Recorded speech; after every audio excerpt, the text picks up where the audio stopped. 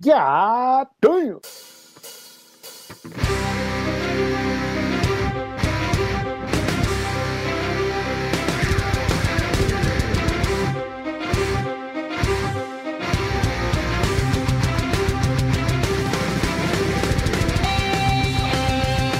Welcome to Goddamn Episode 2, everybody. This is Andrew coming in, and this episode we're going to be covering Season 7, Episode 2. Also, the subtitle is Stormborn.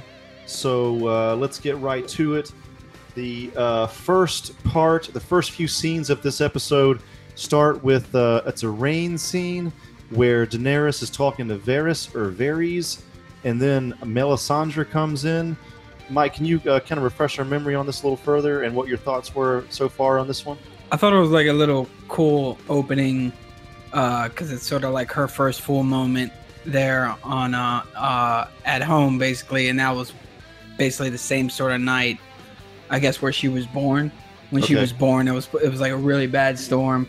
Okay. So that was kind of cool to see those two things juxtaposed, and then her finally confront sort of Varys on the spying and all that. So it was like yeah, I really like that opening. This is kind of getting ahead of myself a little bit, but it seems like they're really dealing with Varys and Littlefinger a lot lately, as far as like they're becoming a little bit. Their methods of spying are becoming more impotent. It seems like they're definitely being cornered. Less powerful. Yeah, they're getting cornered on a lot of their stuff. Yeah, they've seemed like they've had a lot of power before, but it seems to be quickly fading. Yeah. What did everybody else think of this very first scene, the first few scenes in the show? Hey guys, it's Joey. So yeah, I really enjoyed it. Seeing Dragonstone like just under like a huge thunderstorm, like wind and the waves, hitting the rocks and stuff. Like I thought it was a great little intro. And yeah, Varys mentioning that she was born under these conditions. I thought it set the tone really well.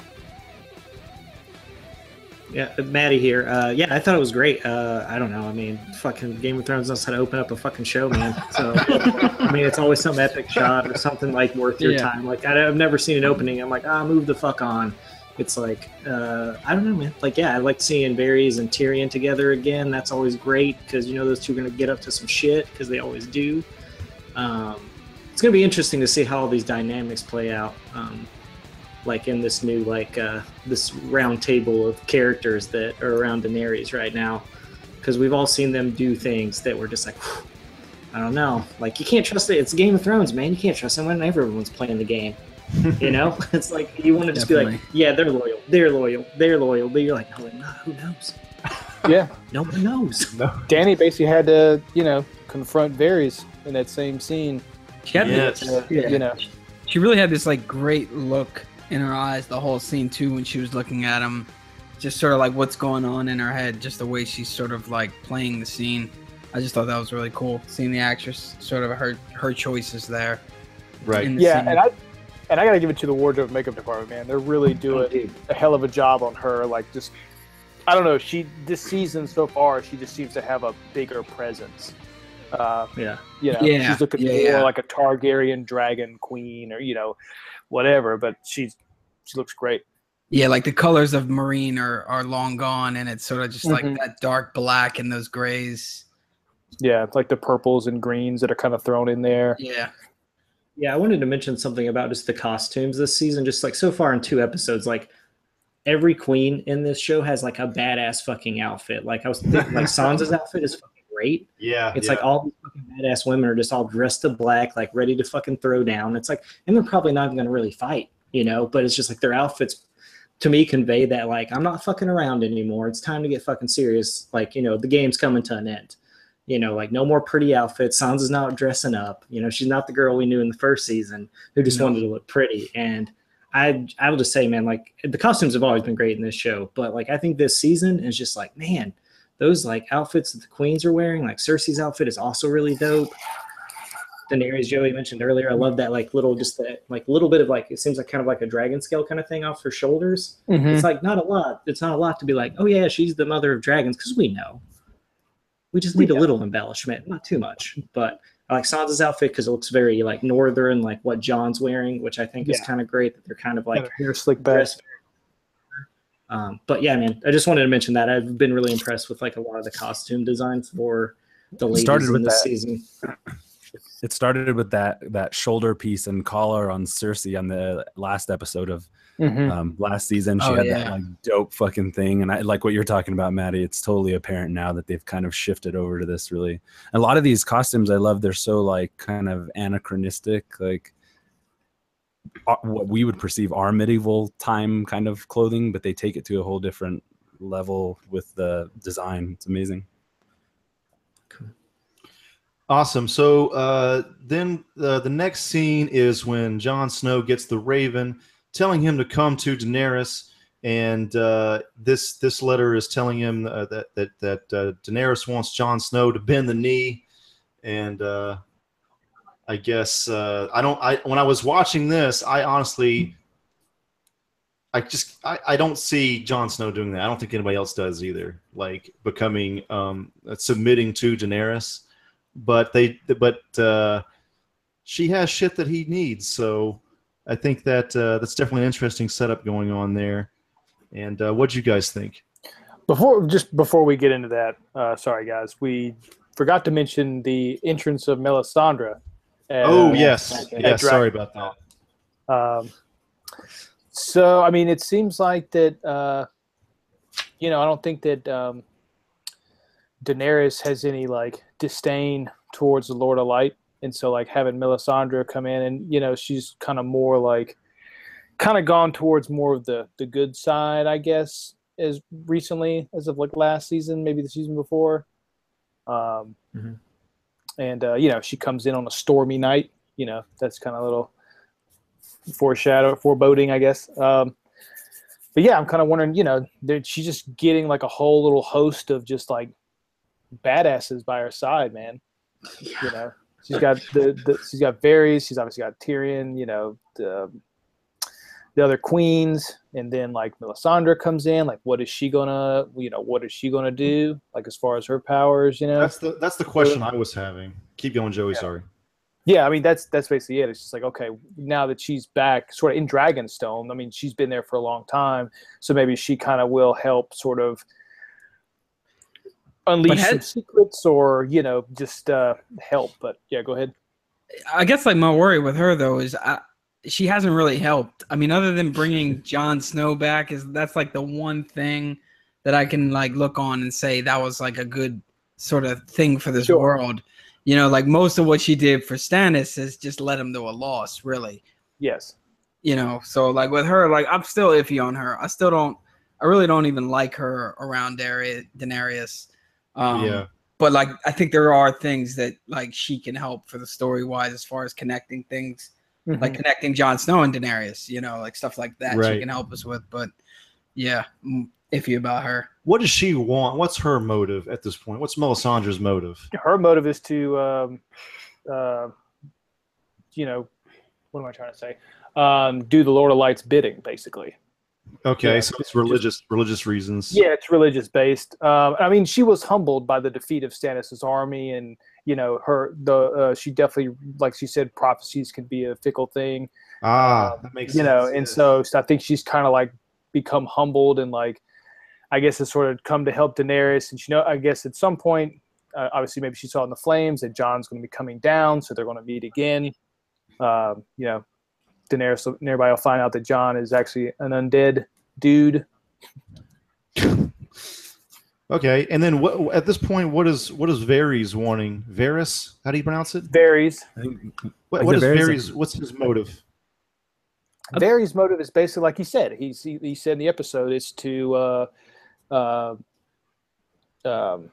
the poor, essentially. Help the needy. To help the people, basically. To do the people's sort of bidding, and to be for the people. Serve their best interest. Serve their best interest. He doesn't care about the any titles or trying to get any kings or queens. He's like, what best serves the people, because he came from nothing, and so he still identifies as that. Do you think that I've always kind of grouped personally Varys and Littlefinger together in some way, but do you think that Varys will end up being good spy and then Littlefinger ends up being bad spy type of situation? I have always felt that Varys is good spy at all times. I mean, obviously not towards the bad guys. He's not. But it's always been to serve the realm, serve the people. And that's why, like, I mean, obviously this isn't in the show, but like in the books, he, traded out, like when the mountain went to go kill the youngest Targaryen child, Varys had swapped the kid.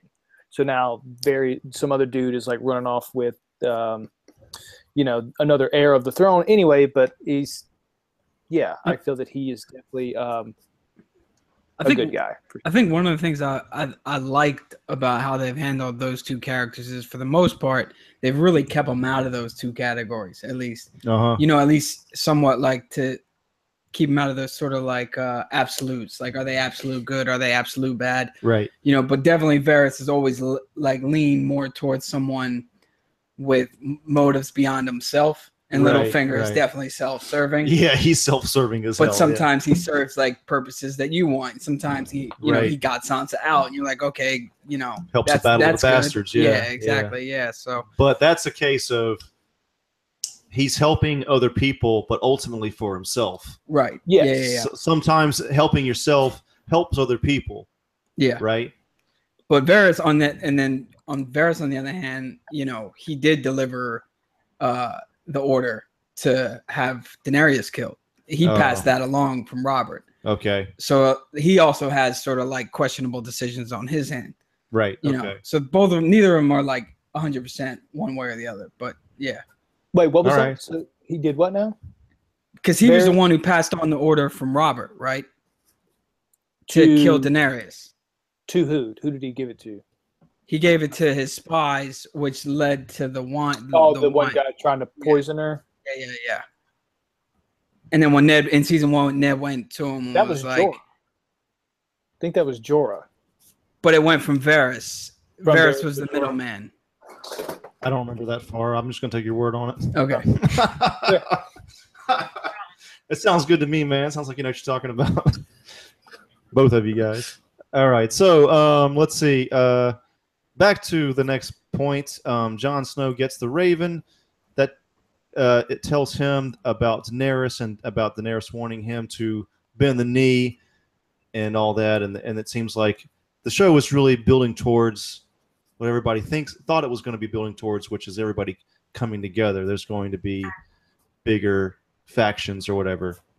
So, and one of my takeaways from this, seeing Ravens a couple times, just personally, is, has the show ever covered how fast a Raven can travel? Is it like a day?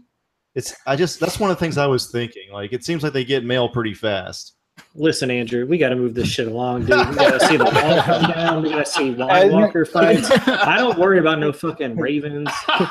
Like, how fast they can deliver shit, as long as they're on this fucking prime Ravens, dude. 2 days, man. Yeah, I guess it depends on where they're flying to. If it's to the wall, I guess it takes a little longer. Okay, just wondering. Okay, so does anybody have any commentary on this particular point in the story? Just glad to see Melisandre back. Hopefully we'll get to see her naked again soon. And even if she's old, I'm down. Maybe we'll see some more demon babies. I love her. Yeah, I don't know. You were saying something about how Jon Snow earlier, about how Jon Snow, you don't see him like bending the knee to Daenerys. I'm wondering. Wait, you're wondering what? Say it again, Stefan. Both like kind of the male. Stefan, say it again. You're wondering what? Kind of wondering what's going to happen when they both meet one another. They're like the two pillar, like male and female characters of the show. And I think, some people are speculating that they'll end up getting married or somebody else will be appointed or whatever. But it'll be interesting to see how the power of Jon Snow affects Daenerys, and not only how Daenerys's presence as the queen, her power affects him. I don't know, just thinking cinematically, musically. And because I feel like they're gonna see each other and be like, "Oh fuck." Yeah, I'm kind of wondering, like, when sort of everybody else is going to find out Jon Snow's, well, even him as well, find out his sort of lineage, like where he comes from. Yeah. That's true. And how that's going to go, and maybe this will happen next episode, maybe it won't. But as far as bending the knee, I mean, I think that with he has like Tyrion there, and sort of varies, and they sort of like, I think that he'll say, if you're going to be queen, that's great, but I want to be Lord of the North, King of the North, like my father before me. We understand that we do have a king or queen sort of ruling all over, but I'm more like, I control the North. And still under you, but I control the North. And Daenerys has definitely recently also shown that like she's willing to work past people just bending the knee, like where she gave the Greyjoys the Iron Islands and said you can be absolute, Yeah, but she's definitely in Westeros right now with her guard up heavily. Yeah. So she's like, he's going to bend the knee. What I mean? I think for sure. I just want to say that Jon will probably do it because his focus is so much on the White Walkers and like what's coming their way, because I think he doesn't give a shit about who wins this Game of Thrones and who is at like at King's Landing and whatever. He's like, there's this ultimate enemy coming that we can't stop unless we have this like dragon glass, and if we can't get it, then like what the fuck, like, because who's going to stop this? Like there are 3 dragons that like Dragon's Breath we know will kill them, or Dragon's Fire or whatever, or fire I guess will kill them as well. But it's like, every person that dies can potentially turn into a White Walker and become part of the army.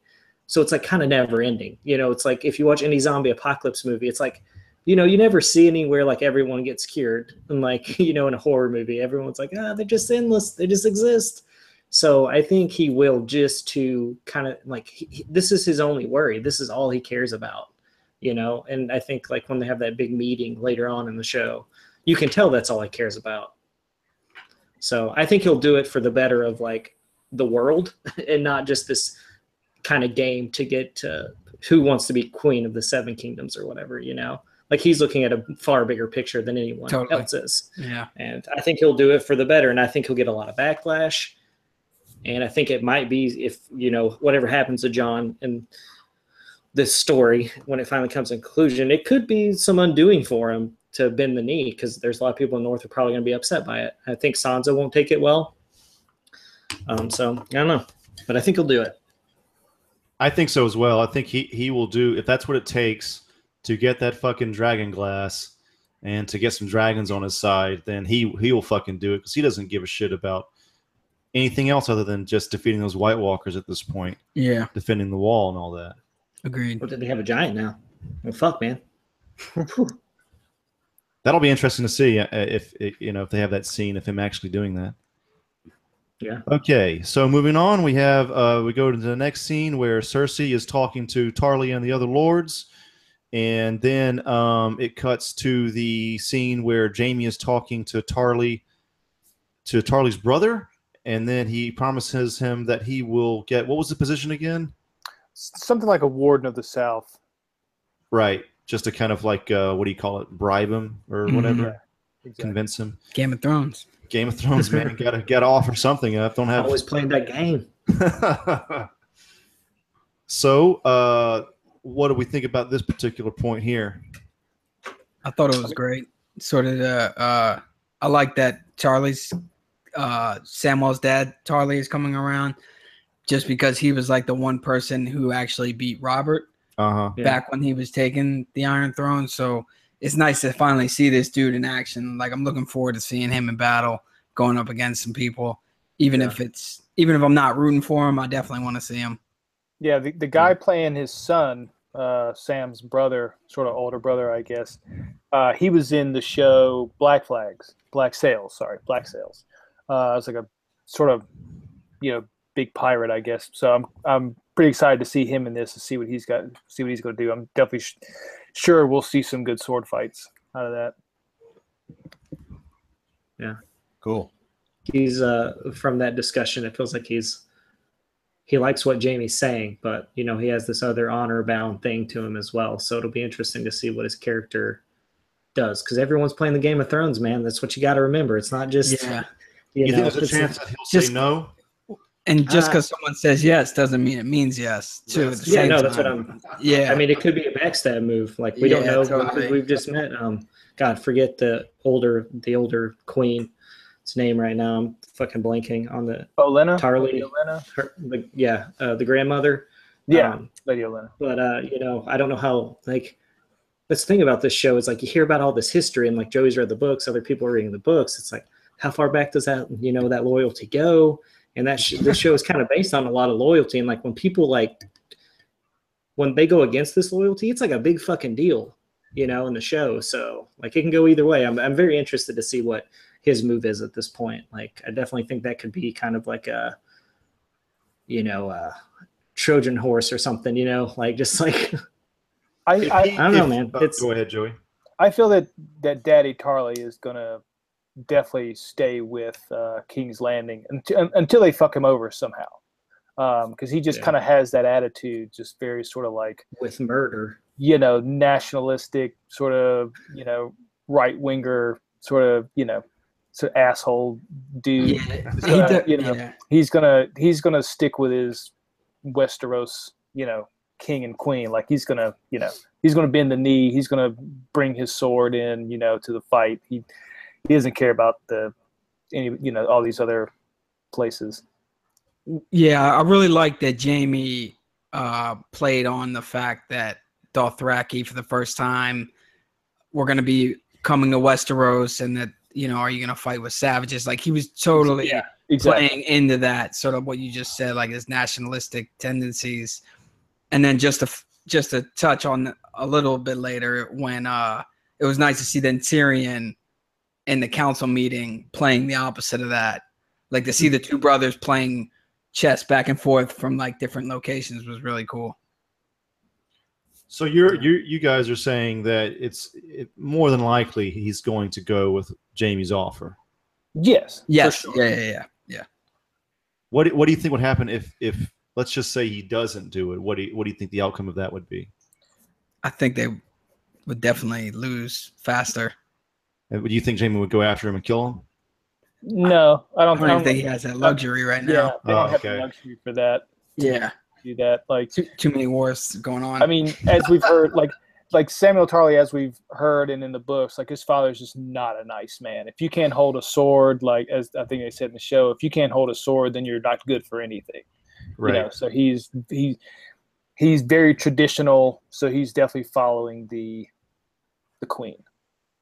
Okay. Just wants something out of it. Obviously, he wants to make sure that he's getting his his due. He's getting paid, or he's getting a little bit out of it. All right, cool. So then we move into the beginning of Sam's arc or I don't know what you call it, but his arc for this episode, in which he and Jorah and the Archmaester are all together, and of course the Archmaester's like, we can't heal him, but okay, there's a phone. It was like we can't heal him, and then Sam thinks that he can, and Jorah's kind of hanging out trying to see what's going to happen. I guess that's the reason he's there, I suppose. Yeah. Personally, this is my favorite part of. Well, yeah, I think these scenes were my favorite in this episode for some reason. Anytime Sam is on screen for me, I love it. I think he's such an awesome character. I love that, like, really genuine, good-hearted characters. I like Littlefinger too, just because they're so evil. But Sam's just so great. I think he's so great, and I like that he's trying to do something that hasn't been done ever, or at least in a long, long time. Yeah, long time. And Sam's funny. Like it just is like when later on when he drinks the rum and he makes that face. Yeah. It's just like little things like that. It's just like, he definitely wins you over. Right. Them stacking the books in his face too. That's kind of a comedic note as well. And I thought that was pretty well done. Yeah. Anybody else? The actor that is the Archmaester is Jim Broadbent. Is it who that? Yeah. It's cool to see him. I like him in that role. I think that seems great. I like I like the Sam Jorah show, man. Can't wait to see where it goes. Heck yeah. Because I I don't know. Like I feel like we'll talk more once we get to the other scene, but yeah, like I did like that he brought up the story of Stannis's daughter who had been cured but was scarred. So I don't know. And then those events lead on to other events that happen later on. But and it kills me too because he's like, is he a baby? Like, no, he's not a baby, but he's also going to die either way, right? You're telling him to kill himself. You're not even fucking trying. What are you going to do? Read some books the rest of the day? This man's about to die. I think that shows. It's like knowledge doesn't equal compassion, and you know what I'm saying. Like this guy knows everything, but he's not very compassionate whatsoever. Yeah, he's not willing to give up the goods. And he's like, you basically have one more day to stay here because you were a knight. So pack your bags. Yeah, exactly. Like I mean, he's compassionate for a little bit just because he was a knight, and that's it. Like that just shows the nature of these guys. So it's cool to see if man, I would love for Samwell to become Archmaester. That would be awesome for his arc, man. Yeah. I don't know. I mean, I love every time Sam shows up. Kind of like you, Andrew. It's just like there's a lot of darkness in this show, and Sam's the light for the most part. Oh, so it's good. Like I'm always interested to see what he's doing, what he's learning. I mean, if anything, Sam, his character, is giving us all the knowledge. Exactly. Yeah. Of like these past histories and these events, like what leads on later, these surgeries and whatnot. Totally. It's like that stuff's cool to see. Like I love getting into this world. I think that's like the best thing about this is all the history you get, and you're just like you kind of think of like what Martin has done, like writing this. It's like I don't think I could put this much time into a series of books. I don't think I could put this. I mean, maybe a show would be different if it was already written, but Jesus, like. It's just like it's so much, it's so rich, and when you get these little like I love like my favorite shit in like horror movies, fantasy, anything is when they open an old book that doesn't exist. You can't go pick it up at the library in current times, but I love that shit so much. I love those old leather bound books, and that scene was awesome when he was stacking them, and it's good, man. It's good stuff. I love it. Yeah, I honestly could just watch a full season of that shit and then not see any of my other favorite characters. They had a shot of one of the books that said Targaryen something on it, didn't they? There's definitely some sort of focus on some book. Yeah, I mean, they're reading about the Dragon Glass, and so it's under Dragonstone, which was the kingdom or castle of the Targaryens. Sort of before they took King's Landing, or even while they were king and queen, Dragonstone was where they, where they lived, I guess. Yeah. Cool. Stephen, you've been quiet for a little bit. You got any comments on this particular? Oh, he's away from Mike. Sorry. Okay, I didn't notice that. We'll be back soon, I hope. So, going on to the next part, it cuts to the scene where you have Cersei in the caverns discussing how they're going to destroy the dragons, and her advisor, what's his name? Qyburn, now is the hand of the queen. The hand of the queen. Qyburn? Yeah. He is showing her the humongous crossbow, and that was pretty cool to see. Like it's kind of like a test shot of it going through the actual skull, which I'm sure is supposed to be pretty fucking hard. It's a fucking dragon skeleton, so that kind of pissed me off. Why is that? I just think it takes a real asshole to destroy a fossil like that. Such an important fossil. Wow, you are an asshole. That was what was it? What was the dragon's name? The Dread. So I remember when the first season came out, and there was like a little featurette that came out like on YouTube or maybe HBO, and they had like those skulls were made. Like they like the big skull, the Dread was already made up, and so like in first season you never see those skulls, and so I'm like, fuck, where are they? They've made them, and now they finally show up like 7 years later. They heard Cersei and Qyburn go into like basically where all the dragon skulls are that the Mad King had basically he had them all in the keep, so he they were like trophies. They were like kind of if you were to like go kill a deer and mount it on your wall, that's kind of how he had him like hung up. But now since he was no longer king, they sort of threw him in the basement. Yeah. And so there they are. And Qyburn obviously uncovers a massive stationary crossbow that, like you said, just shot right into the eye of a big fossil. Jerk off. Yeah. I mean, it's Cersei. What do you expect? Yeah, I know, right? Yeah. Just Oh, so yeah. disrespectful. Surrounded by shitheads. That didn't bother me that much. I mean, he's a bad guy, and it's their fossil. Yeah. I mean, I didn't like that either. But he's really trying to prove a point. No, they feel like their yeah, kingdom is fucking in danger. So yeah. Balerion the Black. They definitely proved, if anything, that they can take out a dragon with it. So but the thing is, if they take out the dragon from just across, bro, I'll be. I think it's not going to work. It's obviously not going to work that easily because I mean that's like a stationary fucking dragon skull. It's not like one flying around. Moving like I'm sure they'll take out a dragon. I don't think like Drogon or anything will go down that easily.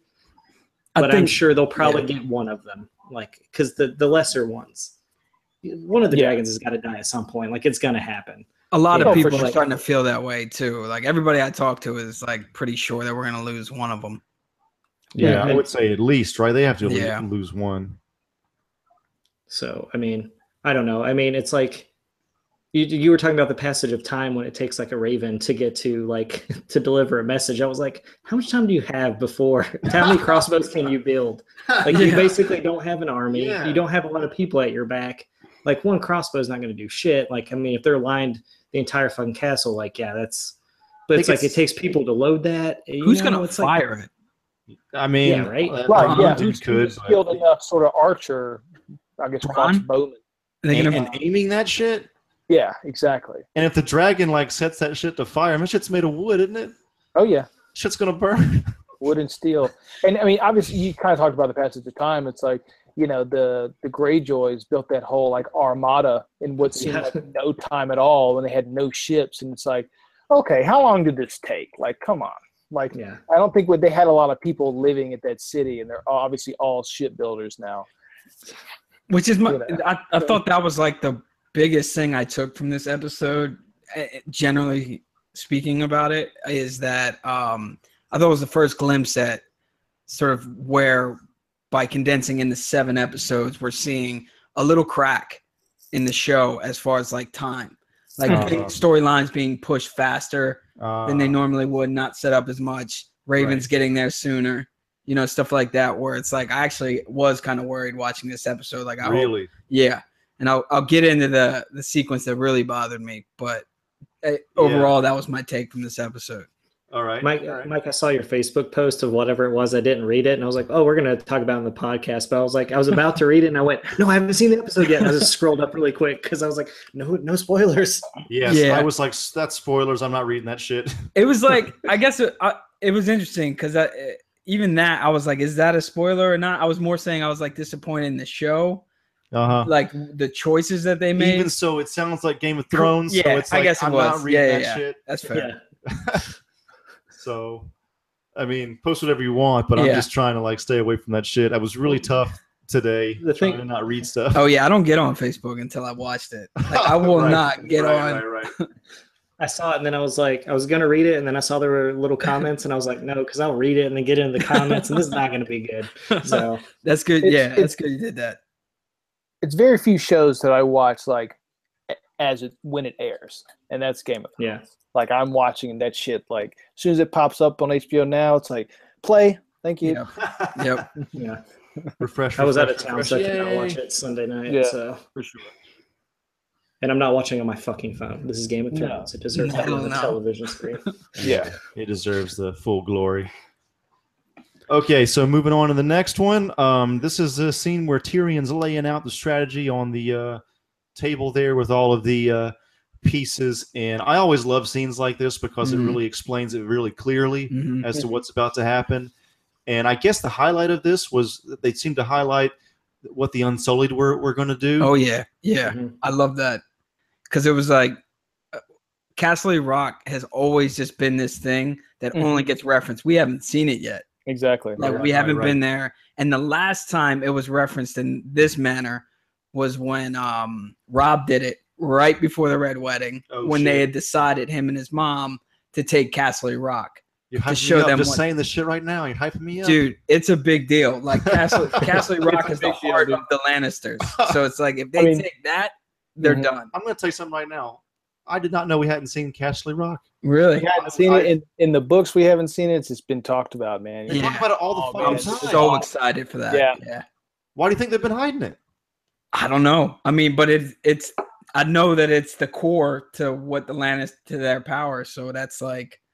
It's how they attain the throne and maintain it and all that. Yep. Okay. All right. They have their armies there, I guess. The Unsullied have to fight their armies there. The Lannister army, yeah. Yeah. Okay. Yeah, and obviously, you know that most of their army is in King's Landing, and so I think they're going to get through Cast. Well, I don't want to say they're going to get through without a fight, but you know, I think it'll be pretty easy. And this says that the Unsullied are the best armies that they have, right? They want to put their best right in this particular locations just so they can have the best bet they can of defeating him there. Right, because I mean, I think it's basically all they have is the they do have the Dothraki. Dothraki.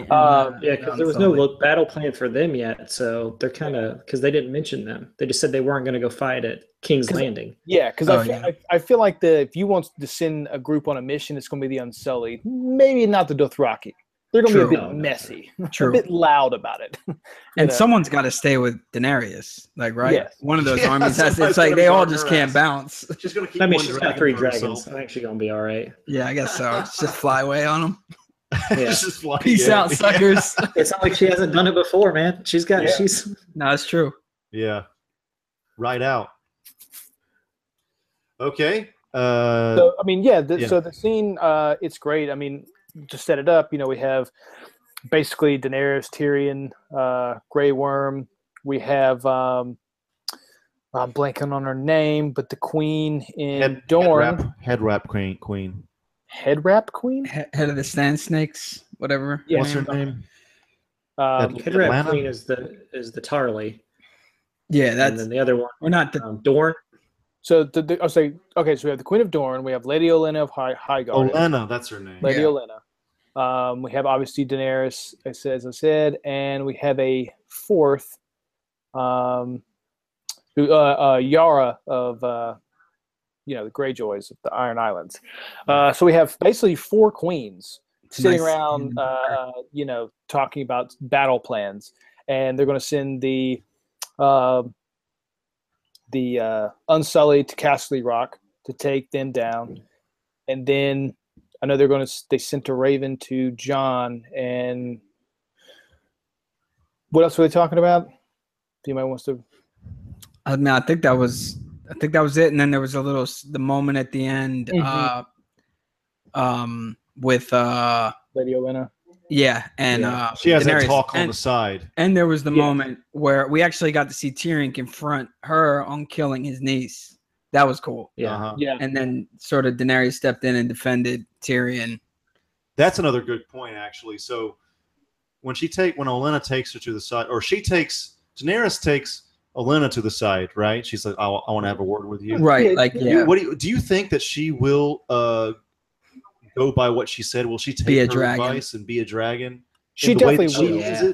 If one of her dragons dies, hell yeah, she's going all dragon. Right now, she's trying to be the most, what do you call it?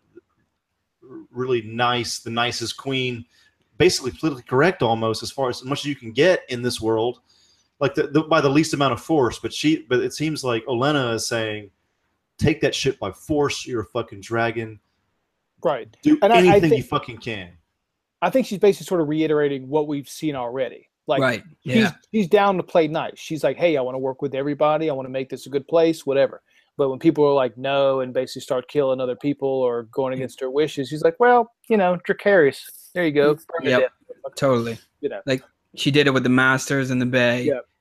Yeah. I think you also got to remember that she is also her granddaughter just got exploded. So you got to kind of take some of that with like a grain of salt too, but I also think she said a really great thing. It's just like, maybe you shouldn't be listening to like just one man. Right. And they mentioned, I mean, I think Daenerys at this point is very smart. She's made some good decisions, and I think she's going to continue to make them. Right. Because as they said a couple of times in that scene that she doesn't want to be the Queen of Ash. You know what I mean? Just burn it all down, and it's like, well, I guess everybody's dead. So I won. First Game of Thrones over. Done. Okay, so we go into the next scene where I had the notes here say Pillar in the Stone scene. Yeah, Pillar in the Stones. The Grey Worm. Grey Worm, right? And Grey Worm finally gets his due. And we get to finally figure out if they've cut the pillar and the stones. Oh, I got Or they you. just cut the stones. That's right, yeah. that's right. Do we figure it out though? I know, right? No, I mean, I don't get to see no dick in the scene. I thought they were telling us something there, right? She definitely had a smile. There was definitely a smile. Really? You know, I mean, yeah. 'cause He looked back up and she gave him a smile. So it's just like there's something happening, but he does do some cunnilingus. But Yeah. Dude, I think that shit's not working, man. I don't think. yeah, I think it was more of a scene of like, you know what? It's fine, man. We're in love. Who cares about Sure. like fucking? yeah, I'll just That go we have down to on do you this. all the This. time. Yeah, right. He just developed that skill Yeah. to the best of his ability. Help who you fall in love with, man. And I think it's a pretty cool love story that I'm glad isn't just swept under the rug. It's a That was beautiful my thing. favorite scene. what did he Yes, what did he exactly. call Miss? What did he call Miss Sandy? His Fear. His weakness. weakness. Yes, fear. his weakness. Yeah. Oh, Everybody Stephanie, else chime know in what with That feels this. like. Welcome back. Stephen waited for the I booby to come I want to back. welcome Stephen back to the podcast. This was just a really well directed, well acted, super Came back with the scene. writing. I just want to hand it to the The director. The best boy, the electric. Yeah, every the scene should be like this. Everybody. Not every My- scene. my That's what wa- made this one so good. It's like I'm like, oh my god, oh my god, oh my god. Yeah, it just- my wife even broke the silence and was like, I gotta say, she has some really nice breasts. Kim for And the I was win. like, all right. She's the perfect Kim woman. for Her, the and, win. her and it's funny. Her and Melisandre's names are so similar. Yeah. True. I don't know. Miss Sandy. Very nice body. Means great boobies in High And Valerian. she's her character and her intelligence as well. Not just the, I don't mean to come off as though I'm only objectifying. Well, they are showing a naked woman, and it's really hard not to have those thoughts. It's called art, people.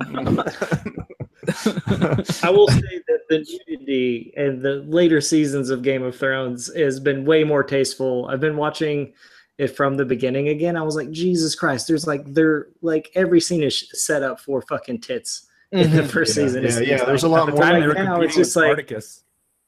I mean, I think it was an HBO show, and they're like, how do we sell this to people who don't like fantasy? Sure. Right. They And actually they made a lot of shitty decisions, in my opinion, because Sex sells. I've watched many seasons of this show where, it's not all about like tits and shit, and it's still a fucking great show. So I just thought it was funny because I was like, was it really that bad in the beginning? And I started having like on like episode 3, and I was like, when's the last time Daenerys got naked in this show? Like, I don't even remember. But There's actually There's some rumors, right? Yeah, there's a rumor that she Oh, yeah, squashed she- that shit after like Yeah. season 3. She was like, nope. She got a bad. yeah, I boot heard that she job. signed on, and like the script she read didn't say anything about her getting full Yeah. frontal, but she did I mean, it because last season when she burned down the Dothraki That was it. meeting room or whatever, she came out naked, but they could have been a body double with her head thrown on like they did with Even then, the seriously. scene wasn't so like sexualized either. It was Right. like Yeah. more like empowered. yeah, Yeah. exactly. And it was kind of like almost looked a little animated at some of those cuts. I remember like, Mhm. That's why they call it fantasy, guys. Yep. So the other notes I have here for this one is confirmation question mark. This is confirmation that just the stones are I gone? took it as confirmation. Yes. That they're both gone. that they're both gone. Yeah. Yeah. I felt that way as well because he gets on top of her seemingly like they're about to have actual regular sex. And then they go straight to oral. So to me, that kind of read like, we're going to do it this way since we can't do it the normal way. Right. Yeah, I doubt the masters are like, yeah, we'll just leave the balls. No, they're just like, we got this big knife. Fuck them. We're cutting it all off. They're ours now. yeah. So. I mean, it's If you're gonna we go- finally get you know, something. If you're trying to make these your slaves and never go home again. Yeah, I mean it's like one of the worst things you can do to somebody, but Yeah. I mean this is the awful world of Game of Thrones. Yeah.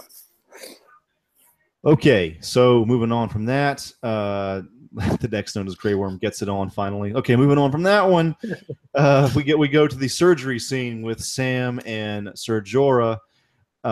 This is a really great scene. Starts off with a bit of comedy where he's like, drink this rum, but before he gives it to Ser Jorah completely, he takes a swig himself. Yeah, because he doesn't know what he's about to get in as well.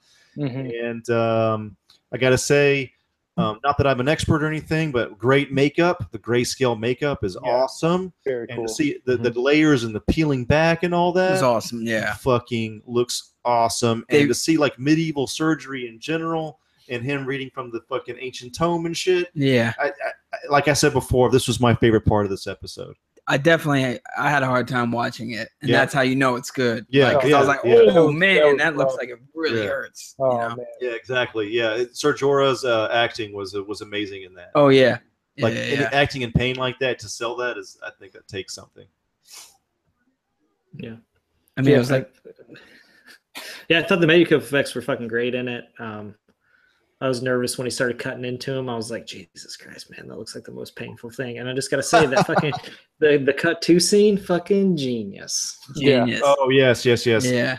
This had a lot of, like, there was another cut like that in this episode, right? Where they cut to something that wasn't there I one think it was more? the last episode. The last episode, they did something similar, I think. Good editing. With Yeah. the shit. It was like cleaning of the shit, right? Oh, the cleaning of the shit was like the good, like. And then eating of the soup. Yes, Eating of the yes, shit. Eating of the soup. okay, Yeah. they're doing that creative editing going But on there. I definitely had a delay, and so did Delilah, my girlfriend, when we were watching it. It was both like, there was like a moment where it took you a second to realize it was pie and not like. Yeah, me too. Yeah. Me too. Yeah. It was I really was like, good. is this like the under layer of this disease? Yeah. That was what I was thinking. Yeah, that's I was what like, Sam's going deep, man. Just curing the shit. He's got a spoon up in there. Ser Jorah's fucked up, man. Yeah, dude. Yeah, okay, I'm glad I wasn't the only one on that one. So is this surgery supposed to help? Like, is it gonna help him, or is it just gonna extend him a little bit? Is that like what it is? Because I mean, you obviously can't cure this, right? Right, Except for that one time. Yeah, I'm sure that the little girl's been cured. Back, you know, You stop it, right? Like you stop it where it's at, or my impression, and I could be wrong, it's that I was thinking that he's going to completely heal him, but he's going to have really serious scarring. Yeah, just like that daughter did. Yeah, like maybe the actual scales will eventually fall off, but you still have sort of the crags, crag scarring all over.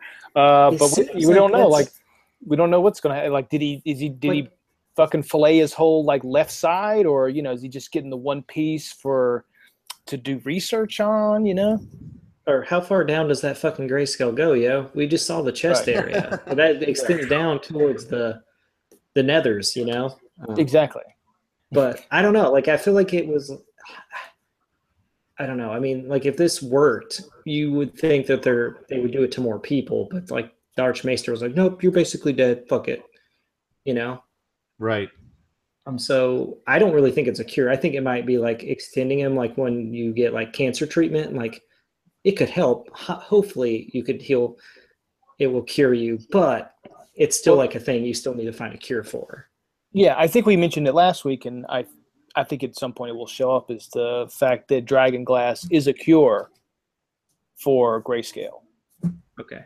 Yeah, that's what I was saying. I was just wondering if anyone had any insight to like if that was supposed to heal him 100%. Because like at this point, I don't think Jorah cares about scarring. I mean, he's like an old fucking man. No, he doesn't care. No. Yeah, he's out to find a cure. So get back to Daenerys with all that scarry skin. He's gonna Hey, come girl, back, what's up? like it's gonna be sad as shit. Like, will you love me? And, like, she didn't even love him before, and now he's like all scarred and shit. She's gonna be like, actually, I'm with Jon Snow now.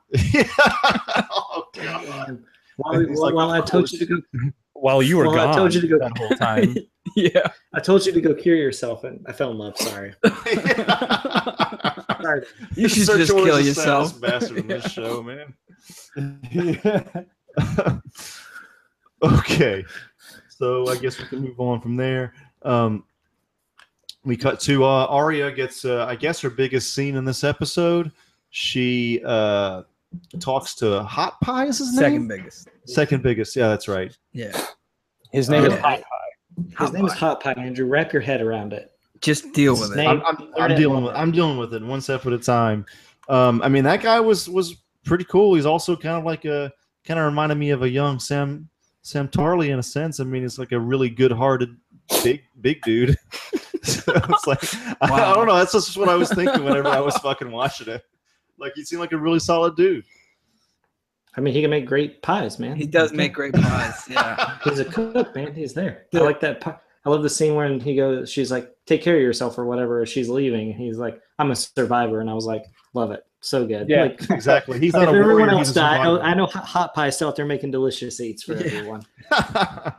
What I really loved about this scene is just and all of Arya's scenes in this episode is just like her facial expressions, Yeah. her eyes. Yeah. Like the actress is just killing it with these really small scenes. Yeah. Yeah. You know, she's like, did the lady with the armor find you? She's like, she found me. Like just real monotone, Yeah. like just really great. I loved it. There's like an internal arc happening with her too, don't you think? Where she's like, ale, food, drink, eat. Like she's thinking about something. She's definitely like, I mean, Think about killing she me. hasn't been for a long Yeah, time. kill But the she's queen. like, she's Yeah. rough and tumble, you know. Now she's 100%. Yeah. Like she's a fucking little mini She's hound. focused. Yeah. She's focused. Yeah. Until even- she That's gets a good some way to info. put it. She's focused, definitely. Yeah. Minnie the Hound. She Minnie finds the out, Hound. she finds out from Hot Pie that Jon Snow is back to being, well, is now not back to being, but King of the North. Yeah. Like her family and has she- the kingdom again. Yeah, and she thought that Ramsay. Had it still, yeah. Yeah. So she's been off the grid for a while. Yeah, so Yeah, it right. seems like she's maybe gonna take a little detour. Yep. She spins it around. Going to see Jon Yeah. Snow. John. Yeah. Yeah, which was cool. Not now, because John's going to see Daenerys. I know. Oh yeah, fuck. So He's gonna she, see Sansa oh first. god, That is it'll be true. good. Shit, they might, yeah, They might cross. I don't know. Yeah. she'll get there and she's just like, oh, hey, Sansa, what's up? Where's John? Did anybody got like the map memorized in their head? Like, is that pretty geographically possible? Like them Well, crossing? because they talked about them going east and then taking a ship down to Dragonstone, if I'm not mistaken. John. So she's basically just going to be taking trails and back roads and stuff like that. So yeah, it's quite possible that I believe that they're definitely going to miss each other. Yeah. Okay. Hot Pie doesn't say anything about Sansa, so Hot Pie, or like wherever she is in this world, might not know that Sansa's back at Winterfell right now. And So I- either way, it's going to be a good homecoming. Yeah, and then you got Like if she doesn't get to see But- John, I mean, it'll be upsetting because we all want to see them together, the children. But right. I don't know if though after we might as well just talk about it because we're onto it. But like I don't know if after watching her next scene, if she's still even going to Winterfell. Like I don't know where she's gonna end up, but it definitely I got the feeling that like she's gonna be just this like wild, loose character the rest of the way. Like she's not going home anymore. I think At least that's the way I interpret it. You were thinking that she was going to go home before this episode. and then she had that scene with her wolf, her dire wolf. Uh-huh. And I don't she- think it's her direwolf though. it is. that was Nymeria, yeah. No, because she says, this is what she says at the, I hold know on, what she pulling says. up notes. Yeah, she says, that's not you. Because she Right. says Nymeria, and the dog turns around, or the wolf leaves. And Okay. then she she says This is quietly, interesting. that's not you. Yeah. Okay. So my theory is that Nymeria is fucking out there getting her groove on, making other little direwolf, half direwolf pups. And this is just like some offspring. So I guess we're going to go ahead and get into this. Yeah. We thought the same thing, and as we, I have HBO Now, and at the end of the episode, it's like a look into the episode, and DB Weiss says that it is Nymeria, and the thing is that Arya was basically someone who wanted her own path. She didn't want to be a princess; she wanted to be a warrior, and so Nymeria has been gone from Arya for so long that she basically has her own little pack / family now. That she's like, no, I'm not going to go back to being your dire wolf. I've got my own shit going. And so that's kind of what that's referencing to. It's like, no, that's not you. Yeah. It's not her dire wolf anymore. But it was like this. It had a double meaning when she said it. That it was sort of like go because she was saying, "Come home with me." That's what she was saying right before that line, and then it was sort of like, "That's not you. That's not me." Going home. At least that's the way I interpret it. It was sort of like a double layer. I see what you're saying. Okay, yeah, okay. So yeah, she might not even go. She might turn right around and head to King's Landing. Right back to King's Landing because that's who she is. That's what's in her heart now. Just the way I think this is a big thing to just keep direwolves out of this show. Because what? Where the fuck is Ghost at? Hold on, I gotta go back though because that's fucking crazy. If it was what Maddie was saying, where she's got her hand out to this direwolf, this big ass direwolf, thinking it's her wolf, and it's not. It's just this strange beast, the size of a tiger. That'd be also kind of cool. Well, I mean, you just would think if she's running with a pact and Nymeria is a girl, they would mate at some point. Like you want to make your, she's got a fucking gang of wolves. Like, why wouldn't you want puppies? And I just thought, like, so much time has passed since we've seen her wolf at all. I know. It's like there's probably like at least a generation because, like, as far as we know, we don't know how time exists in this world because fucking ravens can fly clear across the world. 7 episodes in a fucking season. Like, I was like, this is. What if it turns out a month is like 3 weeks? Oh wait, 1 week. Yeah. What if a month is 4.4 weeks? Whoa. I'm drunk. It's it just that would be crazy. I think this is what I ultimately wanted. We were going to see a pack of direwolves show up to the battlefield for this final Game of Thrones battle, and you think like Arya's going to get killed, and then Nymeria shows up, and like Ghost is fucking there, and you're like, oh shit, the team's back together, and she brought a little wolf pack. This shit's fucking on. That would be so dope. Here's what's going to happen, Maddie, is I think that probably will happen. It's just you see that them come. It's like, oh, Nymeria's still around. They could have just not had Nymeria come back at all. There's no reason to bring her in and then just tease her, and because I believe that it's going to affect everywhere if the White Walkers come down. So I do feel that the Nymeria and her pact will play at some point this season or next. We haven't seen Ghost yet either. I know, that's what I'm saying, man. Like, okay, somebody was telling me that Ghost died, and I don't think that happened at all. No. And, yeah. Because if I'm not mistaken, I believe Ghost was he not in Battle of Bastards? Like at least 1 or 2 shots? Like it wasn't very long. I don't think he was in. If you go, I don't think he was. In a battle recently. He was in. He was in the wall battle where Jon dies. Okay, they didn't go kill Ghost at that time? No, they didn't get him. Ghost was just still trapped in his cage or whatever. Or did he run away or something? Basically howling and shit. He was around like all season 6. It was just the Battle of the Bastards. We didn't see him in that fight. And so I don't think he definitely didn't die. They would show us if he died. Yeah. I mean, like I said before, man, all I need is to see him in just a wide shot. Just a big wolf walking around. I don't need a close up, man. Just get the VisFX artist to throw him in a wide shot, dude. Oh yeah, he's still over there. Okay, cool. Let us know he's around. Yeah. I mean, maybe we'll see him go with Jon and shit, I totally forgot that dude's name. Davos. Davos. Yeah. But I don't know. I was just like, oh my god, what if that's like a pup? And then Nymeria is like, because I'd love to see the direwolf be like fucking bigger than that. Like Nymeria is like much bigger than that dog that we saw, or that wolf that we saw. Mm-hmm. Just be like fucking princess, like the Princess Mononoke like wolf in it, and be like, holy shit, she can ride that motherfucker. Because come on, man, if fucking Daenerys can ride Drogon and those dragons, I want to see Jon ride fucking Ghost. That shit would be dope. Ghost, I hope Ghost is huge. I mean, I would assume he's the same size as Nymeria. So, because I feel like we've seen them as like teenage wolves, Mm-hmm. Hopefully, they're just putting their direwolf budget for when we need it. Yeah, exactly. Well, they got enough direwolf budget. Yeah, a whole season's worth of that budget left because they've been using it on fucking dragons. Mm-hmm. So this Nymeria scene, forgive me because I haven't read the books or anything, but that wasn't a dream sequence. There's not a dream sequence. That's real. Okay. What does Nymeria mean to Arya? Like, why is she like talking to it? Like it's I was really confused watching that because it's like her pet. It's it's her pet. Okay, gotcha. Remember when they were all given wolves and each wolf? It's been a while, man. They've definitely also been delirious this weekend. It's just so refresh my memory. Just refresh Andrew's memory.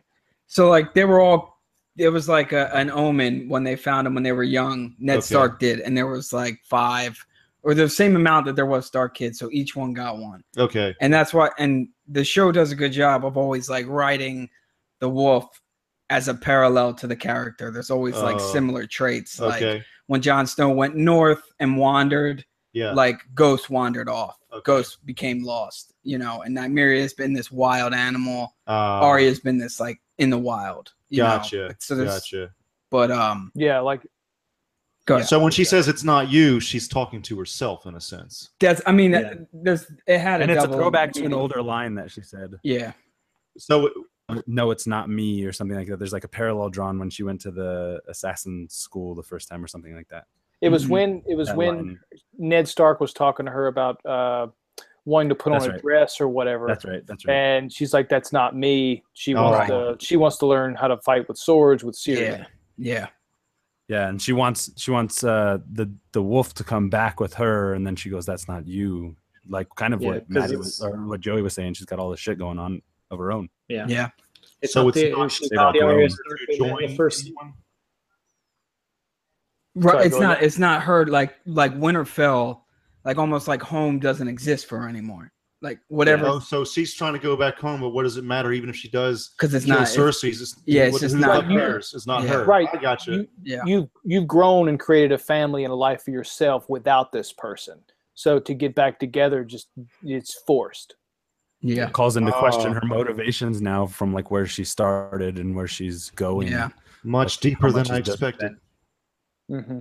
Definitely, she is a tragic character in that way. I love her so much. No, she's definitely rocking it this season.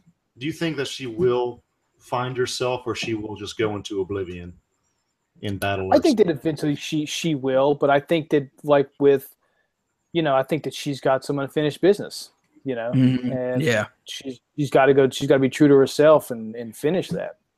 She has to maybe find out what forgiveness is like. You think that's going to complete her arc? Because right now she does not forgive.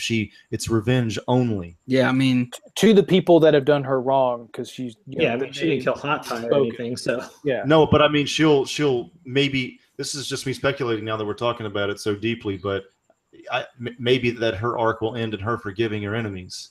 No, I think she needs to kill Cersei to finish her arc. Maybe Jaime. Or maybe that'll be those strings that tie together that create this overall, like it's a tragedy. This is like Shakespeare to us. This is like people we like killing people we like. No matter the goodness that we've been all striving for, it's like the world they live in doesn't really allow for it. It's like an overarching metaphor about I don't know. No, I hear you, man. But those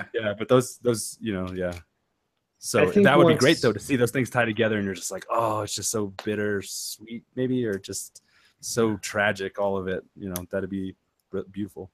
I think once Arya knows that her family's safe, I think that's when she'll be Arya again, a little bit. But right now, it's all about revenge, making sure the family's safe, and getting her revenge for her father and mother and brothers. Totally. So all right. Well, we skipped 2 points here. If you guys want to go back, let's go back. So going back, there was that scene where Jon was convincing his council, I guess you could say, to go see Daenerys, and he also talks about getting the other Raven, which was from Tyrion. And all these things seem to be connecting for Jon. Yeah. So the other note was from Sam. From Sam. Yeah, that's right. That's right. Yeah, Sam. So, and then after, it doesn't seem like they're totally convinced, but Jon's going to do what Jon's going to do. That's what it always seems like. And then he appoints Sansa as Queen of the North, is what it seemed like. They didn't say the words Queen of the North, but that seems to be the case. And I said last week that I was in Sansa's court, but this week I was definitely in Jon's court, just because I agree that they should be mining that shit and having dragon glass armor on every one of those motherfuckers. I definitely felt like I was with that little girl. Like when, like at least as it watching, I didn't want him to go. And when she stood up and she said, we need the king of the north in the north. Uh-huh. I totally felt that. Yeah. I know John's gonna do what John's gonna do, but that little girl's back, John. So when she says that, you're like, holy fuck. Yeah. Yeah. That little girl's had his back since like soon as he showed up. Right. Yeah. Right. I think she said has been like very powerful, and you're just like, man, this little girl, man, fuck, I'd follow her to my death. Seriously. When she said don't go, I was like, whew, maybe you shouldn't go, John. Listen, this little girl. Maybe she'll win the Game of Thrones. There'd be no complaints, probably. Yeah. No. Lady Mormont. Yeah. Yeah. Love her. She's definitely been kind of like a star of the show. Every time she's on screen, like she definitely wins that scene. I really love that moment that John hands over like the reins to Sansa. Yeah. I thought that was a good moment because of the last time we saw them, there was like they weren't mad at each other, but definitely you saw some like Sansa was definitely taking notes, so was John. And I like this moment because I don't think she saw it coming, which I thought was great. Right. Yeah. She always feels like he she's that nobody's really listening to her. Nobody's taking to her, opinion into account. Totally. Like John, like he says, he like never like he in that speech he said he never wanted to be king. He never wanted to lead. And he gets thrust into this role all the time. And I think he kind of sees within Sansa, he can kind of like balance the scales a little bit. Like I don't always have to be here. Let's do things differently this time in the North. Let's be smarter about it. Yeah. And he knows he has to go do this, which like I think he even said could be a bad move. And I think he even says that. And that's so he's like, well, this is why Sansa's here. Like she's a Stark as well. And I don't know. I thought it was a really great moment between them, kind of balancing the scales again. Like, like this isn't going to just be like John's on his high horse or anything. It's like Sansa gets some, like, we'll see what decisions she makes, which ultimately could be good or bad. So, yeah, because it's definitely risk versus reward for him to go down there. Obviously, it could be a trap. But obviously, Tyrion's there and he trusts Tyrion. Obviously, the other people don't know any of this. And so they're very skeptical. But he's got to go down there. He's got to get the Queen's, I guess, blessing on his side, blessing, so they can talk about mining this dragon glass so they can defeat the army that none of them have seen that is coming for them. So it's like any other day, sure, I'd stay, but like this is like life or death, the end of the world type shit. I gotta go. Here's Sansa. Yeah. Please trust me. And it makes sense too that he can't send an emissary like they say, because they could send one and it could maybe get the ball rolling in that direction, but he's wanting action to happen immediately, so he's got to fucking eventually go down they have himself. He's a witness firsthand, so I mean, having somebody else go just isn't, just won't have the same effect. Daenerys wouldn't take that well either. Yeah, she won't take exactly. She won't take it well either. So, and it was definitely like John. It was a similar moment to when John went north of the wall to try to take out the wildling leader. Mance. Take out Mance, to end the war, where it's just this selfless thing where he could easily die. He realizes it, but he does it anyway. He's definitely got courage. Yeah. I definitely think it's cool because I like it because Sansa's very focused on like what's happening within their world and this little world of Game of Thrones and like King's Landing and shit. But John has this other thing going on, and I think it's kind of great that like she can take care of this like day to day while John's worrying about like the supernatural or whatever, Yeah. So I think they balance each other well. Just gonna see where it goes. I don't know. There's gonna be murder and something Do terrible. you think they'll end up having to get married and be king and queen of the North? No. Yeah. I hope God, not. no. If there's another incestuous They're cousins. plot, yeah. They're only like par for the course for this kind of reality. They're not brother and Not- sister. I guess not. If Cersei and Jamie were. Close enough though. At this point, they are bro and sis. So Yeah. It feels like it would be hard. Yeah. Like It'd be hard I to don't get think around John- that 17 years of being John brother. had his one great love. Anything he's going to do now is for the better of the people. Yeah. And to find out why the So- fuck he came back. Yeah. yeah, right. And true. But and I guess the only thing with him leaving that you then worry about is which could take us in the next one is Littlefinger. Exactly. That Just motherfucker. lurking in on that side wall every goddamn scene. Yeah. Yeah. Like a little bitch. Just like you said, just lurking. Just speaking of John and Littlefinger, that scene though. Yeah, that's an excellent segue, you guys. Thanks for the assist on that one. Yeah. So it's Littlefinger and John are in the caverns, talking about Ned Stark's bones. And this mirrors that scene with Sansa and him in the last one where Littlefinger gets checked. They're cornered. It feels like he's cornered, more than he used to be. People are on to him. He used to be able to convince people, have his way, has what do you call it, like the silver tongue or whatever. But not the case anymore, man. They don't give a fuck. Littlefinger I think he's running out of resources. It also mirrors another scene, which to me could be somewhat of a bad omen. There was a scene when Littlefinger was taking Ned to his wife, and he took him to the whorehouse, and he choked him up against the wall in the same way John did. Oh shit! This time, and we know what happened to Ned, so could be a bad omen. That's what I'm thinking, Mike. That's exactly what I'm thinking. I was like, you've sealed some kind of fate, because I think Littlefinger was kind of just playing the game to get Sansa's hand in marriage. But now since John did that, and like that last scene where he's like, rubbing his throat a little bit in the background, I was like, fuck, man, he's up for some devious shit. Like he was willing to sort of go around John before. He was willing to go around him, but now he's definitely wants to kill him for sure. Yeah, I think this was a bad move for John. I mean, I don't know what's going to happen to these characters. There's always theories and shit about who's going to die or who should die these seasons or whatever. But you should have killed him right then and there. Should have stabbed him with a dagger. I honestly think and buried it. For the good of he would have lost land, the armors that he brought to the Battle of the Bastards, though, right? If he killed him. No, nobody would have seen him. That's true. He could have had a heart attack. Wait. Yeah, he tripped and fell in the cat. But they would have left home anyway. They would have probably left anyway, yeah. But yeah, I feel like the veil is up for grabs if you kill Littlefinger. You just got to win over Robin, but the commander is on John's side. Yeah. Right. Okay. So he should have killed him. If you should have missed opportunity. It's like chestnut checkers, son. It's John's mind is elsewhere, man. He's not fully there. He's worried about this greater threat that's coming. And dude, he's Ned. He's totally Ned Stark. He's got so much Ned Stark. That's like because the statue of Ned is behind them in like every scene. Yeah, which is just like I don't think dude, the same shit happen to John again. I don't think. Say it again, Joey. I said I don't think we'll see the same thing happen to John again. Either.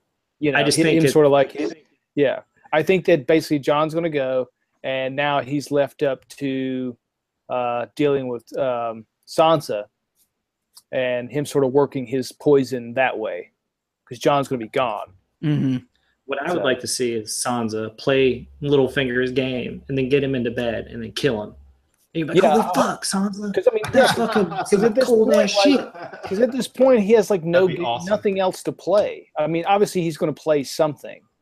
Yeah. But nobody's listening to him. He's like a little child. He's like, listen to me. Nobody gives a shit anymore.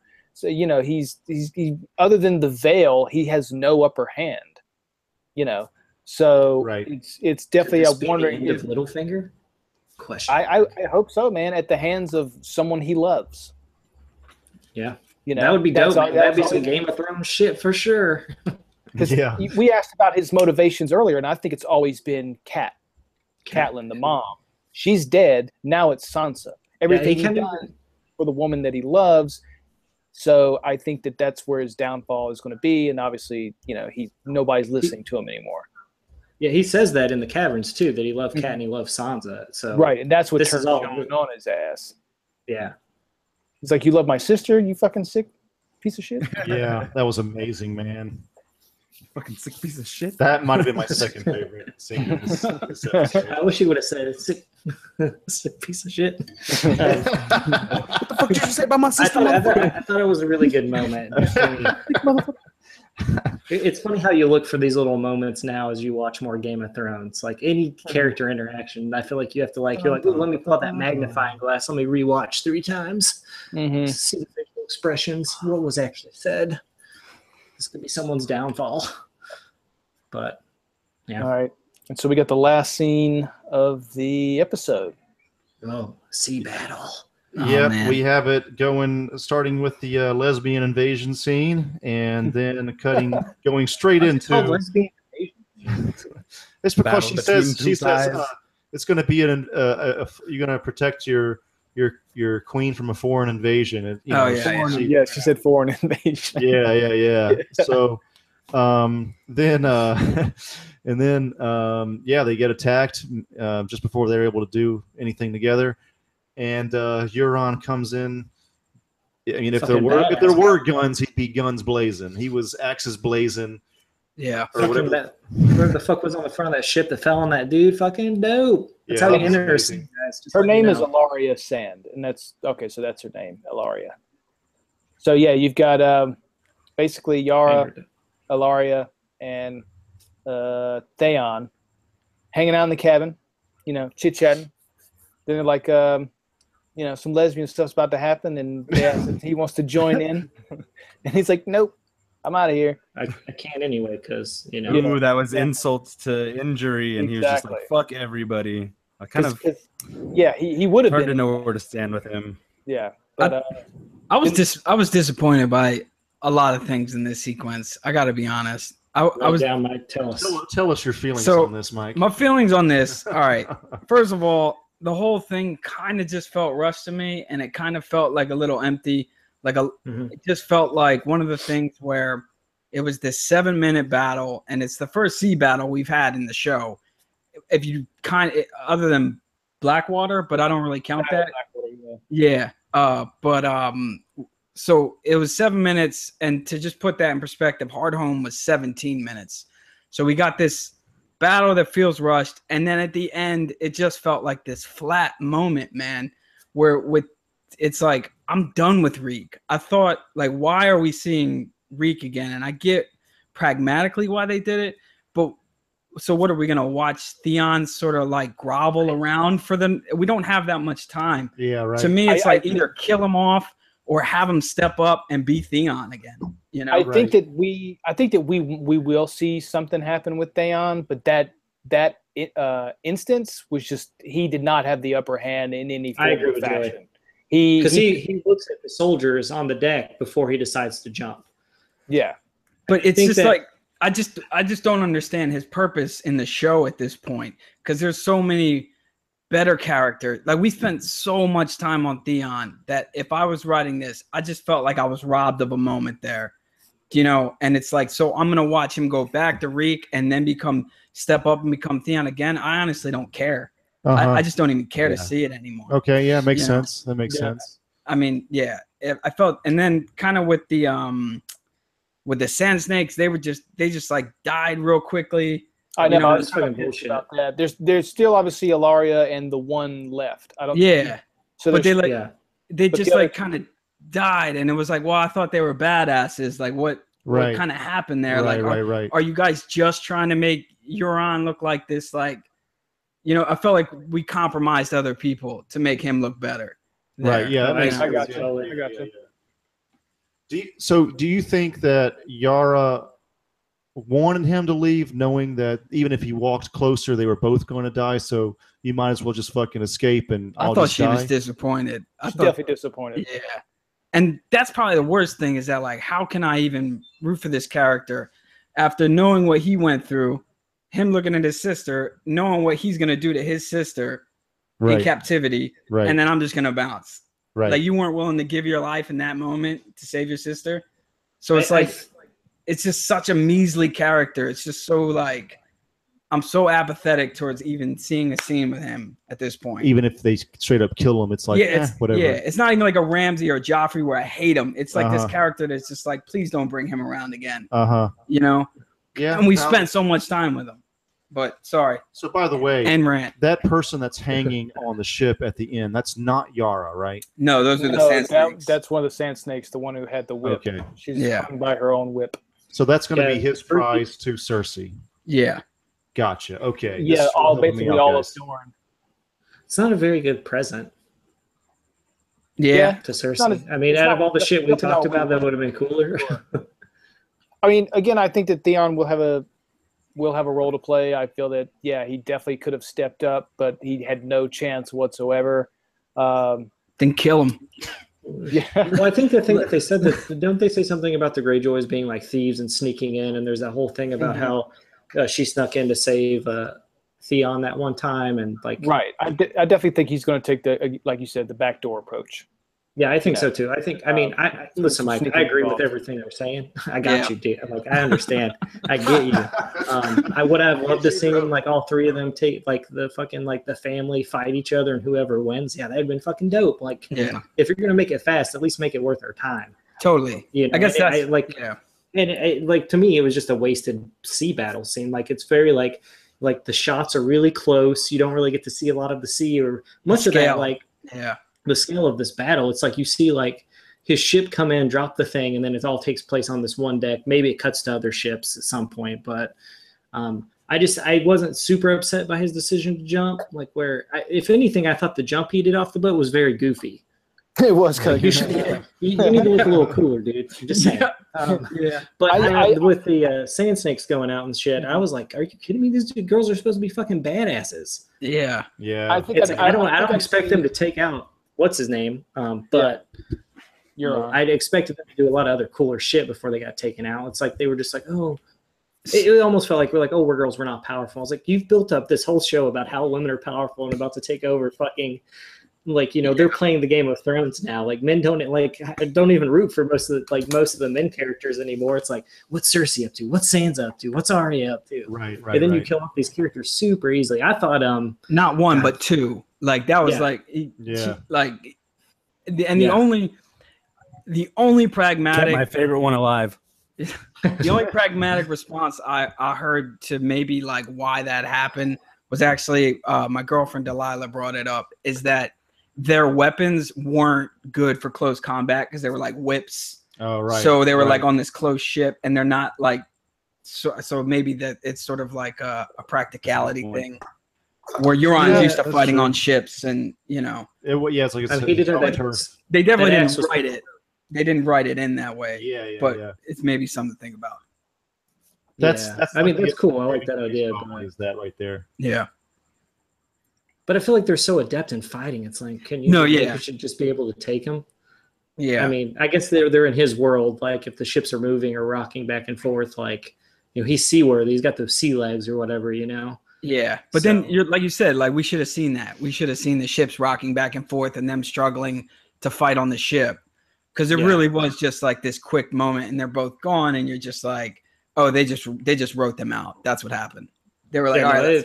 We need less characters. Kill them. Right, you know what I mean? Like, I thought we were going to see Theon's sister get the throat slit with the axe. That would have made me happy. And this is where I come in. Is like I would definitely be with you, Mike and Maddie, if basically Yara was killed, consequence, the other two were killed, and then Theon just did absolutely nothing, and just like, okay, now you're done. Now you just let everybody's dead, and you just like ran away.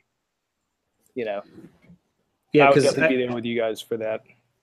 I definitely got that like Reek moment, but I don't know if that was like Reek coming through or if like maybe the acting was just like, I don't know. Reek was coming through because you just had this bloodthirsty animal yelling at you about to kill your sister. Yeah. Wait, what did she say? She said he's having a panic. I mean, it was almost like this. Like, what? Let me ask you this: if Jorah comes back and he makes his way, he's healed, and he comes back to Daenerys and he fucking spies on her again, like, that's weak. I just found it weak. Yeah, right. Do you know what I mean? It's like we already had that arc. It's like, come on, either shit or get off the pot with Theon. Either he's a bitch and he needs to die because better people have died in this show, or have him step up. You know. Well, so he's left. That could be. And so gonna like. I mean, obviously, there's more ships. Is he going to try and board one of the ships and sneak around, and or is he just going to like, be left out to sea? They could prove me wrong. Going forward, but I was definitely disappointed overall. Do you feel like other episodes have felt this rushed, or is this sort of new with Game of Thrones? That was what I was saying.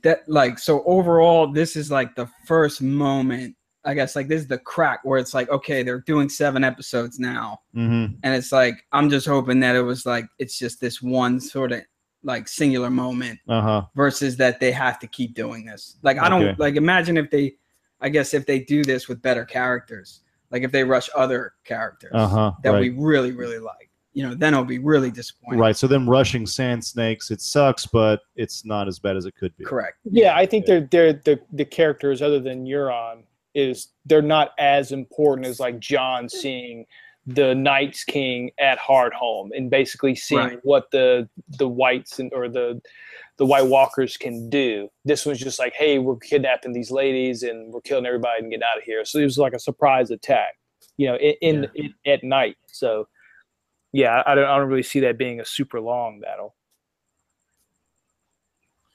Cool. Well, I think that wraps us up for the Stormborn. Anybody got any final thoughts for this episode? Yeah, man. You're on fucking riding down on that damn bridge. That was dope, dude. That was dope. And the reveal that's how you board a ship, man. Yeah, the reveal of just how big his ship was a really great shot too. Yeah. I wanted to ask what this means for the Daenerys plans. Right. Because this was it's what happened. They're part of the plan, and now that those ships have been basically destroyed, I guess. Or was it all of them? I guess that's what I was wondering. I assume Euron the whole fleet is going to take them all over. Yeah, he probably took some extra ships. I doubt he would destroy all of them, but you never know. He's crazy. Did the Tyrells go down too, or the Tyrell army, or? I'm guessing it was just the Grey. Just all the leaders. The Dorne, just those two groups. Yeah, because we didn't. Yeah. I didn't even think about that. So I just thought, I was just like, when that scene ended, I was like, oh, okay, a lot of stuff happened there. And then I went, holy fuck, Daenerys' plans. It was like a big part of it. It was, yeah. So. No, go ahead. No, that's fine. Go ahead. Say what you're going to say. My, I guess, final thought on it would be that I liked this one more than the first one, actually, despite it being rushed. It felt like it was, because I felt like they were just gearing up with everything, and it was more slow-paced. I mean, it was more methodical and stuff, but I like seeing it's like a snowball rolling down the hill that's gaining momentum. So that's kind of that's what I thought. And I agree with what you said. I think that I don't know how important Ser Jorah is going to be. I don't know what he's going to do after being healed, but it was just cool seeing that kind of surgery scene, and I like seeing Sam and basically everything else. So I'd say better than the first one. I disagree. Yeah, you went. I got to go with the first one. Yeah, I think the first one was just let us know what's going on with characters. I didn't really have any. I think we all loved that episode. The first one, and then the second one, I felt like, Mike said a lot of great stuff towards the end. I definitely we're going to see it. It's 7 episodes, and they're going to be longer episodes, but shit's going to be a little rushed. Yeah. And, I hope we don't see it with the main characters or anything, and I don't think we will, but it's all this kind of little stuff that we also enjoyed in the show will be rushed now.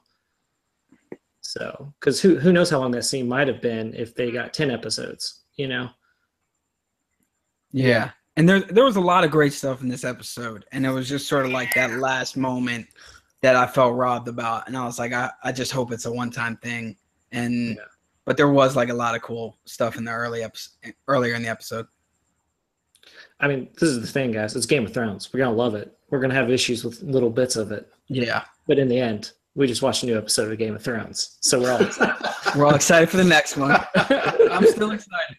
You watched it twice, right? Yeah, I watched it twice. Yeah, I watched them all twice. Nice. Yeah, I had it on. Final thoughts? Is that a cat? Yeah, Clifton's got some final thoughts. Got it. He likes the first episode more as well, Andrew. That's fine. You were outnumbered, Andrew. Stefan, I guess I am. Stefan, you have final thoughts on this one? Did he step away? Okay, he's there. You have final thoughts on this episode? My shit's cracking up. Okay. Can you hear me? Yeah. Did you have any final thoughts for this episode? No, I agree with the end being kind of a bit underwhelming, but I'm really curious as to seeing how they're going to handle that character. Still really loving it. Love everything with Arya.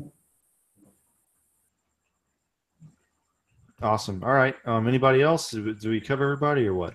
Yeah, I mean, really I invested kind of in mentioned Game of that once. Thrones. When it first came out, I was shitting on it all the time because I didn't want to hear British people talking. Jesus, you racist. I really love it now. I didn't want to hear British people talk. Jesus. I'm happy to see like old characters coming back in, like Hot Pie, and finally Nymeria comes back in. So maybe we'll get some future scenes with her. Just kind of everything's coming into place for the final hoorah. So I'm excited. Still great. No, I mean, that's the thing. I don't think any one of us here is like, no, I'm done with Game of Thrones after that. No. It's better and better. Yeah. Like every episode now, especially since last season, it's like every episode is fucking better than the last. There's always something just episodes. They don't have time for that anymore. It's all gonna be fucking badass every episode. Yeah. My sister just watched The Red Wedding the other day. First time. Oh my god. Didn't know it was coming. Someone's like, just wait. You watched it with her? No, I didn't watch it with her, but okay. I talked about it today. And she was just like, I know people die, but holy fuck. And I was like, well, I mean, that's everyone's reaction. It's a red wedding. And she's like, it's fun. It's funny that because I hadn't thought about the Red Wedding in a while. Like, I mean, I know it exists in this world, in like the first scene, but I did just hearing her talk about it and like explaining everything that happened and her just being like, oh my God, like this happened. And I was just like, that's a pretty, I forgot how intense that was. Like when that went down, you were like, holy fuck. Yeah. I had a hard time moving on. Like I was like, I can't even hit play on the next episode. Like, I don't know what to do. Yeah. I was like, she was like, I guess she just got to the fourth season, the season 1. So, fourth season, first episode she's on, which, all right. She's moving forward. Good. Yeah. So I can't wait for her to catch up, and talk about the new season. Cause she was cause we know what happens to the people who made the Red Wedding happen. Mm-hmm. And I was like, just wait till this new season. She's like, what happens? I'm like, I'm not telling you anything. But she's able to keep it all like without getting any spoilers. That's crazy. Yeah, I mean, she doesn't the people she works with have talked to her, but she's like, no spoilers. And she doesn't do a lot of she doesn't follow people who watch a lot of Game of Thrones. I'm probably the only person she follows that watches it a lot. And I don't really post that much about it except for when we do this shit. Yeah. So she's pretty much oblivious. She knows the Red Wedding exists, but she doesn't know actually what went down in it. Gotcha. She just knows it as something called the Red Wedding, and bad shit happens. But it was funny for her just because we all went through it. We all said the same things. We had the same emotions. And it's just funny because you kind of forget. I've kind of I like hearing people's initial reactions of things, of something I've seen many times or know a lot about, because I'm like, man, I remember the first time I watched that, it was like that. But it was funny to talk to her about it because she talked to me about it for 30 minutes. She's like, blah, blah, blah. I was like, it's fine. Just keep watching. It's all good. But thought it was funny. Thought it was appropriate for the Game of Thrones podcast tonight. I guess that's going to do it, right, guys? Yeah. Cool. Well, this has been Andrew Bush, and this has been Goddamn. Till next week. See you.